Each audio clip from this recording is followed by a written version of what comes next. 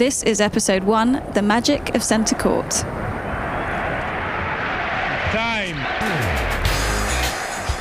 Hi, this is Laura Robson, and now I'm officially retired, so I need to keep myself busy. Chance for Robson in mid-court.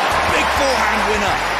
What a talent she is. So here we are with a new podcast ahead of Wimbledon 2022. Alfie Hewett adds yet another Grand Slam title. It's 100 years of Centre Court this summer, a place we all know pretty well. Memories of Centre Court Wimbledon. Great hands at the net. What a point from the teenager Jack Draper. You'll get a new episode every Wednesday. Make sure you subscribe and feel the connection this summer with Vodafone, official partner of Wimbledon. Good for the podcast.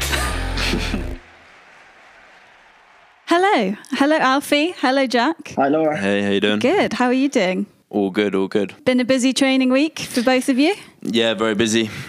Just been preparing for the grass. You know, it's always a good season for the players, especially the British ones. You've got Surbiton coming up. Yeah. I don't know, that was another thing I wanted to ask as well, because you're playing Surbiton, which is a challenger, but also Andy Murray's playing Surbiton, which is the challenger. Is that a bit weird going into it? Yeah, I mean, I think it is a bit weird, yeah, because obviously been watching Andy for so many years. I think it's a bit more normal now because I've played at the same tournaments as him a few times, like Queens and stuff. But for him to play a challenger, I know he's played a couple the last couple of years, but for him to play one in the UK, I think there'll be a lot of people who will be there. So he'll make it a good atmosphere there as well. And Alfie, you've just come back from Barcelona. Yeah. Hence the fresh tan. Yeah, it was pretty nice weather out there. Getting some good clay court action for Paris. You know, I'm looking forward to hopefully going there and defending not only the singles but the doubles as well with Gordon. Some decent prep going into Roland Garros. And if that is the last we see of Laura Robson, we'll remember a game which, on its day, was a match for the best players in the world. Obviously, you've announced being sort of retired the last week or so. How's life been sort of outside of the tennis bubble? It's weird, you know. I didn't think, and you sent me a nice message, so thanks for that. But It's weird because I didn't think it was going to feel that different officially announcing it, because I wasn't really playing beforehand anyway. But it is nice to be official about it, because I feel like now I can talk openly about, you know, what I went through the last couple of years with my injury and stuff without feeling that I'm still a bit defensive about it. Yeah, exactly. So in a lot of ways, it's nice. And I didn't know that it was going to feel this positive as well. So I had a really positive reaction, which is great. And I don't know what I was expecting, probably more criticism than I got, which, yeah, overall, it's been a fun week. And I've just been chilling at home doing nothing. Do you reflect on your career and think, wow, like some of the stuff I've achieved maybe that you haven't done before or not already? I did. When I did the interview with Russell Fuller from BBC, I didn't know that I was going to get super emotional. And I did. And we did it at Wimbledon in one of the members' areas. And I was sat there crying in front of all these other members who were looking at me from across the room thinking, what's going on over there? And it's nice to just be reminded almost of what you did, because some of it feels like so long ago for me that I can barely remember how I felt in those moments and things like that. So, I think we'll be touching on that in episode 2 or 3. It's quite emotional, isn't it? Obviously, with all the classification stuff that I had recently, it was unsure whether I was going to be able to continue as well. And I think, like, you probably understand the emotional side of it, where when you're playing and, you know, you just think about the next event, you think about the next tournament or the next training week.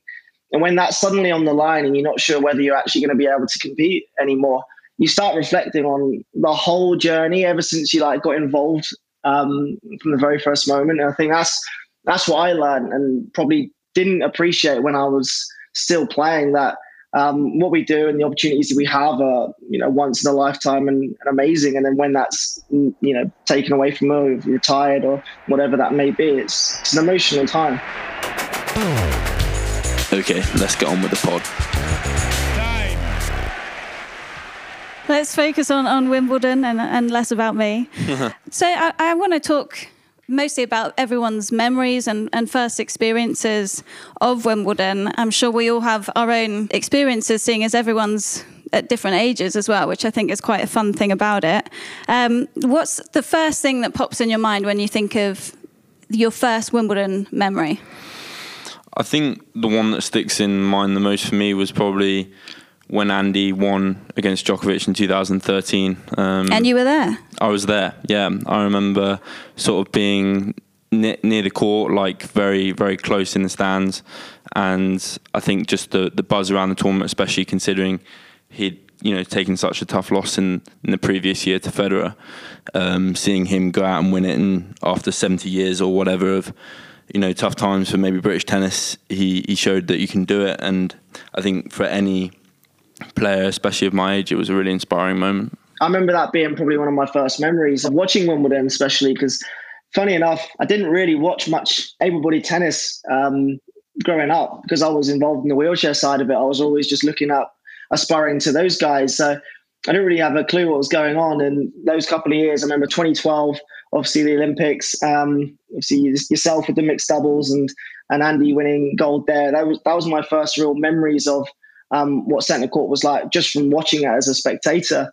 We're not there yet when it comes to competing, so we've got some years to go until we're maybe thinking about being on centre court. But we're upgrading slowly, and that was probably my first memory. And we want to get in early. So you haven't played on centre. Jack and I have. Yeah, so the women's singles finals was on court 1 last year, which is obviously great for our sport. We want as much exposure and an opportunity to play on those bigger courts. And me and Gordon have managed to play on court 3 for a couple of years now. So that's been the highlight of my tennis career, is playing on those courts, and playing on that court especially. The sort of atmosphere and the electricity that the crowd brings. Obviously, being a home player, you just can't compare it to any other event. And you've both played on centre court, so I can only imagine that's probably times 10 to 20,000. It's an incredible feeling to be involved with, and I hope one day that's the case. But for now, I'm very happy with the court 3s and the court 1s. We'll kick it off here. We'll try and edge it in the right direction to get you all out there. Brilliant from Hewett. He generates such speed across the court. I think for me, weirdly enough, I did this like under 10, under 11. I think I was maybe even 9 as well, where on the middle Saturday, there was a group of juniors where we were allowed to hit on, I think it was court 1 and court 2 for half an hour before play started. And so we practiced for like 3 days beforehand, and we had such a rigid, you're going to hit cross court for 3 minutes, then you're going to hit down the line for another 3 minutes, and at the end, if everyone's well behaved, then you're going to meet Navratilova. And we're so pumped up. We had our whites on, everything, and then we got there, and it obviously rained all day. No play whatsoever, and this is before the roof and everything. And my family just got so drunk on the hill.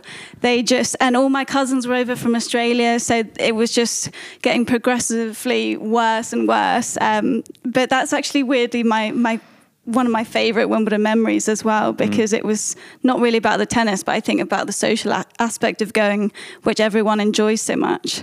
But I think that's one of the things why it's so different, playing it there in person, being there in person, the environment around the grounds as well is so different than watching it on TV. Yeah, no, 100%. I think being around the grounds, the buzz for the tournament, the strawberries and cream, all that, makes the tournament what it is. But playing on the centre court myself, I sort of saw it in a different light in a way. I'd watched it on TV and what have you, but to sort of play on the court and be in that environment where you're surrounded by so many people, especially against a great player, it is very special.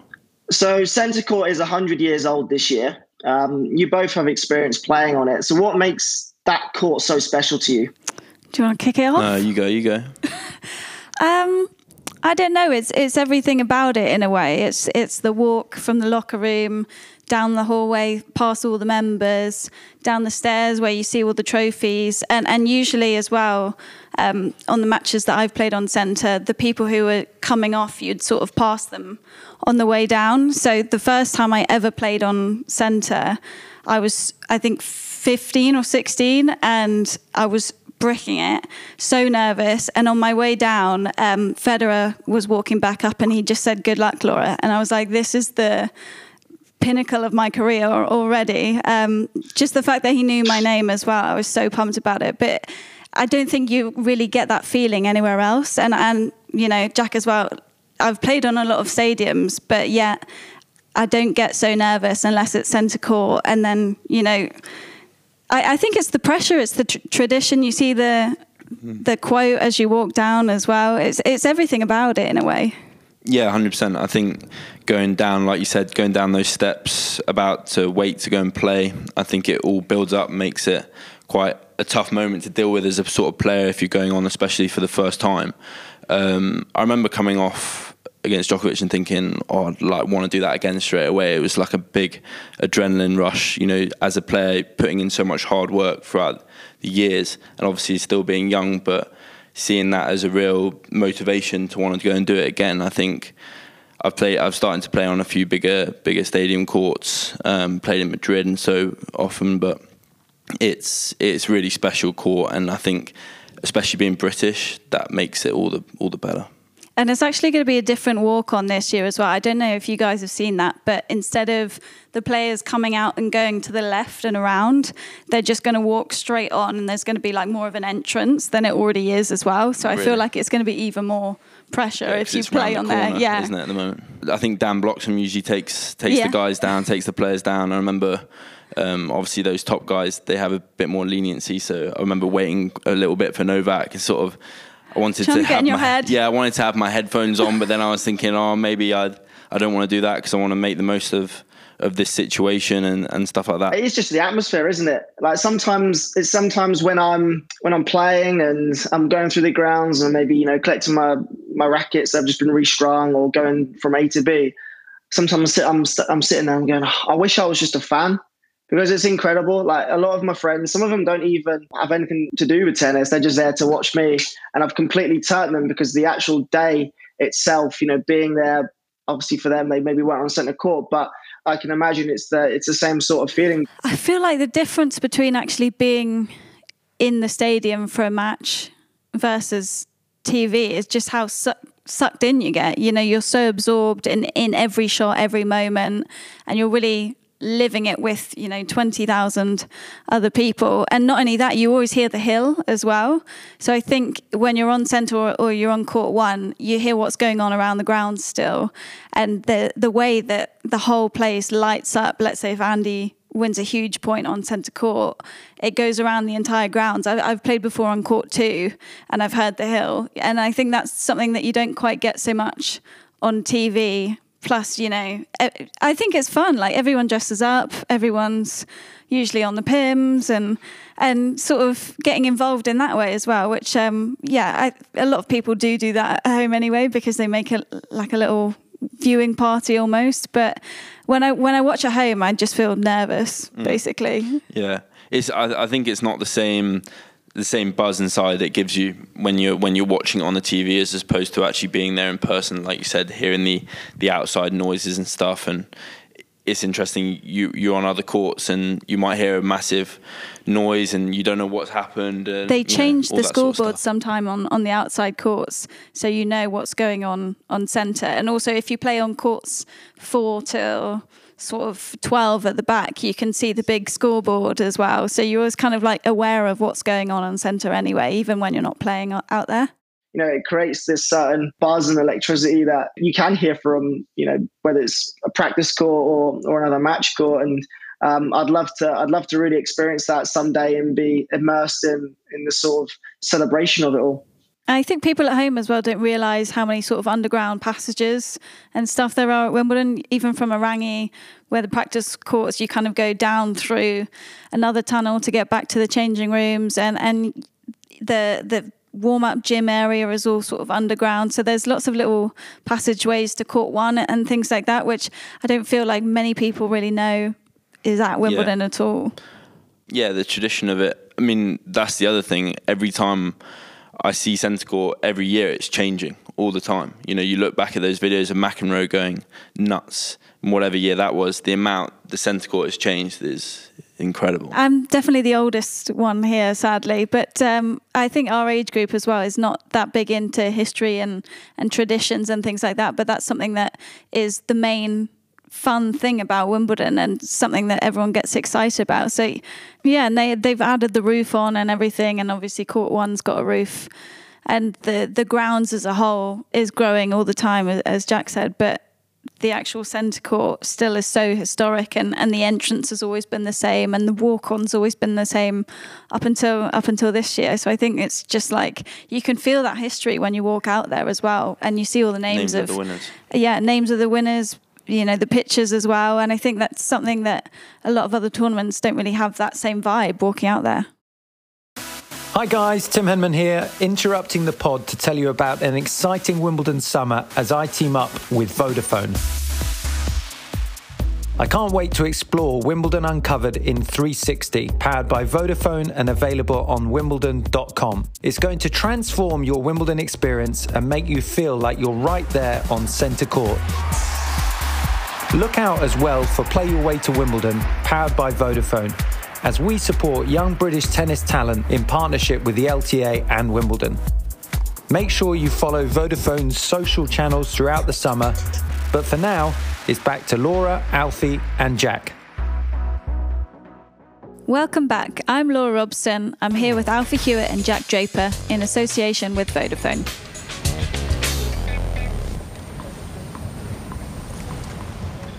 So centre court is 100 years old this year. It's pretty old, but it's still one of the most amazing sports venues in the world.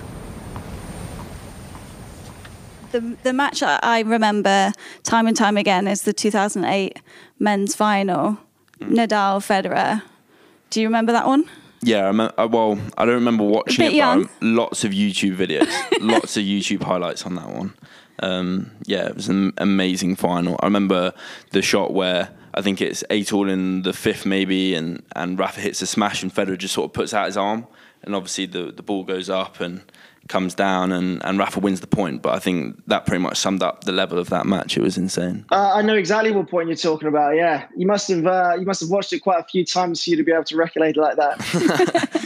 Yeah. What are the matches that you first think of, Alfie? For me, it's obviously not a centre court match, so I know I'm kind of going off track here, but the absolute marathon match that Mahou and Isner had, do you remember that? Like 68-70 or wherever it was in the fifth set. Yeah, it just kept going on and on and on and on. And now they've changed the whole rules for the whole tournament, basically just because of Isner, because of one person. And they've got their little plaque by court 18 as well. So you see every year people taking pictures next to it and stuff. But I'm trying to think, more historic matches. I feel like there's so many. Yeah, there's so many. The final where Federer had match points against Djokovic, I remember being in France when I was a bit younger watching that one. And I think with the matches on centre court, especially the big ones, I think it's so monumental because it's on every TV around the world, especially when it's been those top players that we've been fortunate enough to watch the last sort of 6, 7, 10 years, whatever it is. I think those matches really stick in the memory as well because everyone knows about them. And I remember the celebrations as well, more than anything. Bartley in 2013, the way she fell to the floor and people climbing up to the box. And I feel like everyone's got their own little thing that they tend to do when they win, especially if they've won it more than once. Djokovic eating the grass. Do you feel like you'd go up to the player box? Yes, I was. Weirdly enough, I was hitting with Andy the other day, and I remember that he walked up to his box and he sort of gave everyone a hug. I remember that he forgot to hug his mum. Am I right in saying that, when he won Wimbledon? And I was, because I was thinking, I was dreaming like if that was to happen to me, I'd have to remember that, But yeah, I think everyone's first thing is to go to the box, right? I don't know. I mean, obviously, it's never going to happen for me now. But I always thought that I wouldn't do it because I'd be too emotional to even think about hugging my parents or anything like that. I'd just be like sat down, trying not to cry. I think the other thing in my mind is I remember when Andy won Olympics 2012 when he beat Federer on the centre court. I think he hit an ace down the tee on the deuce, and the sound, when it's so silent in there, the sound of the ball, the echo, and the sort of noise it makes off the strings, I think being in that stadium definitely amplifies that a little bit compared to the other courts. I never knew you were such a keno, like a proper tennis nerd. I'm tennis nuts, I'm tennis nuts. I feel like you're an addict to it. you just love the sport, don't you? You just have this passion for it. And I'm the same. Like, I'll be sitting there for hours watching back matches from, a few years ago. And before you know it, you're scrolling through Instagram, you're scrolling through TikTok or YouTube, whatever, and you've watched like 2 hours of some match like 3 or 4 years ago. I can completely get where you're coming from. My coach said this the other day. We sort of had this argument where he's like, stop watching tennis, stop telling me about tennis results and stuff. But I don't know, it's just in the DNA. I've sort of accepted it now. How far back are you going on YouTube? I think these are just more memories. These are more memories and just memorising that moment of what I've seen, because that's what drives me on a day-to-day basis. Remember those moments when I was young. My name's Jack Draper, ATP Pro. I made my centre court debut in 2021 against Novak Djokovic. I mean, what an incredible debut at Wimbledon, right? Playing your first match on centre court against the defending champion. What I would like to know is how the hell you slept that night, the night before. Well, actually, I think the draw comes out maybe 3 days before. You've got the build-up. So, yeah, I remember being in Orangi Park. It was the first day I actually got there, and I was training, and I was sort of on my phone. I think I was watching a bit of Netflix or something, and everyone was looking at the TV behind me. I didn't know what it was for at the time, but then I sort of turned around and saw like Novak Djokovic and then my name appear, and I was thinking I was a bit confused at that time, but obviously I sort of recognised I was playing Novak, and then I sort of had 3 days to sort of wait and think about it. But I think I saw it as an opportunity to go out there and play and compete against probably one of the greatest players of all time. Were you thinking about it more and more? I think every day. My sleep wasn't good. Yeah, my sleep wasn't good, but I came to the fact that, if I want to be good, if I want to be a top player one day, these are all the kind of emotions and pressures and things that I'm going to have to deal with. And so it's a good opportunity while I'm young to get exposed to that. Alfie, we know you've obviously played at Wimbledon many times, but have you been on the centre court watching any tennis? Shockingly enough, I've only ever experienced 1 day of watching matches on centre court. And that was being invited, very fortunately, to the Middle Saturday, where they invite all different celebrities and other athletes. And I was invited to be in the Royal Box that day, which was an insane experience, really. I remember going with my granddad, and we turned up, and the first thing was lunch, obviously, just before play started at 1, I think it was. We were running a little bit late, and so everyone was already sat down. And as they opened the door, they're like, "We'll obviously take you to your table." And I kid you not, on our table was Billie Jean King, Rod Laver, Judy Murray, and I was like 19 at the time, and understood the absolute immense characters and figures that were sitting at this table, and I was completely starstruck from the get-go, really. So that was like my first centre court experience. And then obviously after lunch, we came out and watched, I think it was Nadal and Dimonor playing. And I don't think I'd seen Nadal play live before. So that was obviously a pretty cool experience. And the one thing that really got me was the silence. You've obviously experienced it yourselves, but the sort of euphoria of winning a point or losing a point and people obviously reacting to it. But then as soon as that server is about to start the next point, just the complete silence that you can literally hear a pin drop. I find that really quite eerie and strange. Even just playing on court 3, it's like all the eyes are on you and they're watching you, and you feel that pressure. Yeah, I feel like not only the silence is such a key part of it, but the groan from the whole crowd if you miss an easy ball as well. That's what I can remember, like missing an overhead and just everyone sort of making the same noise around the whole stadium. You probably didn't have that as much. Yeah, I mean, I think when I played, it was a different kind of atmosphere as well, because it was the first match after the pandemic as well. So, and Novak obviously starts because he's defending champion. So I think there was a real sort of excitement around Wimbledon that it was kicking off again, and I think it was rain as well, so the roof was closed. So it was very silent, but then it would get very loud as well. So good atmosphere. Well, in future episodes, we're going to be digging deeper into our own individual relationships with centre court and the matches we have or haven't played on there. Oh, Fantastic tennis from a teenage sensation, Laura Robson. So, end of the first podcast, I want to sort of rate everyone's performance, give everyone like winners, unforced errors. You can rate me. This is my first hosting. I know there's obviously a little room for improvement. Yeah, you can be honest. I think now that you've stopped with the tennis, things are going to improve drastically. Constructive criticism. Yeah, exactly. No, but very good, very good. Well, Alfie's got a bit of a lag as well, so I feel like that's tough. You're dealing with a lot on your side, and we'll give you a 10 out of 10. I've definitely just taken a 6-love battering in the first set, haven't I? It probably is just the NTC Wi-Fi though. Thank God for editing. Gordon Reid and Alfie Hewett are 14th Grand Slam title together. Thanks for listening to episode 1. Make sure you subscribe to get a new episode every Wednesday in the lead up to Wimbledon. Jack Draper really is a player on the rise. This is a 94-19 production in association with Vodafone.